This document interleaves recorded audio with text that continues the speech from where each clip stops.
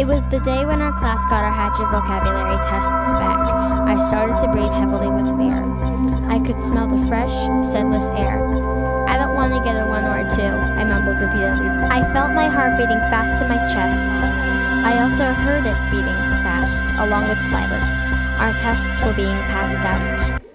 There it was, the test, sitting face down on my desk. I could see the flat-lined paper sitting on my desk. I stared at my test, my eyes practically popping out of my head. My mouth tasted foul, almost like sweat. My heart beating even faster. The test screamed at me, "Flip me over already!" Then I remembered to breathe. I closed my eyes and did exactly that, but I could still feel a tiny bit of fear. It whispered in my ear, "You have a bad grade. You do, you do." I ignored the rest of that fear. Here goes, I thought. I took a deep breath. I slowly flipped the test over like a pancake. I could feel the thin, delicate piece of paper.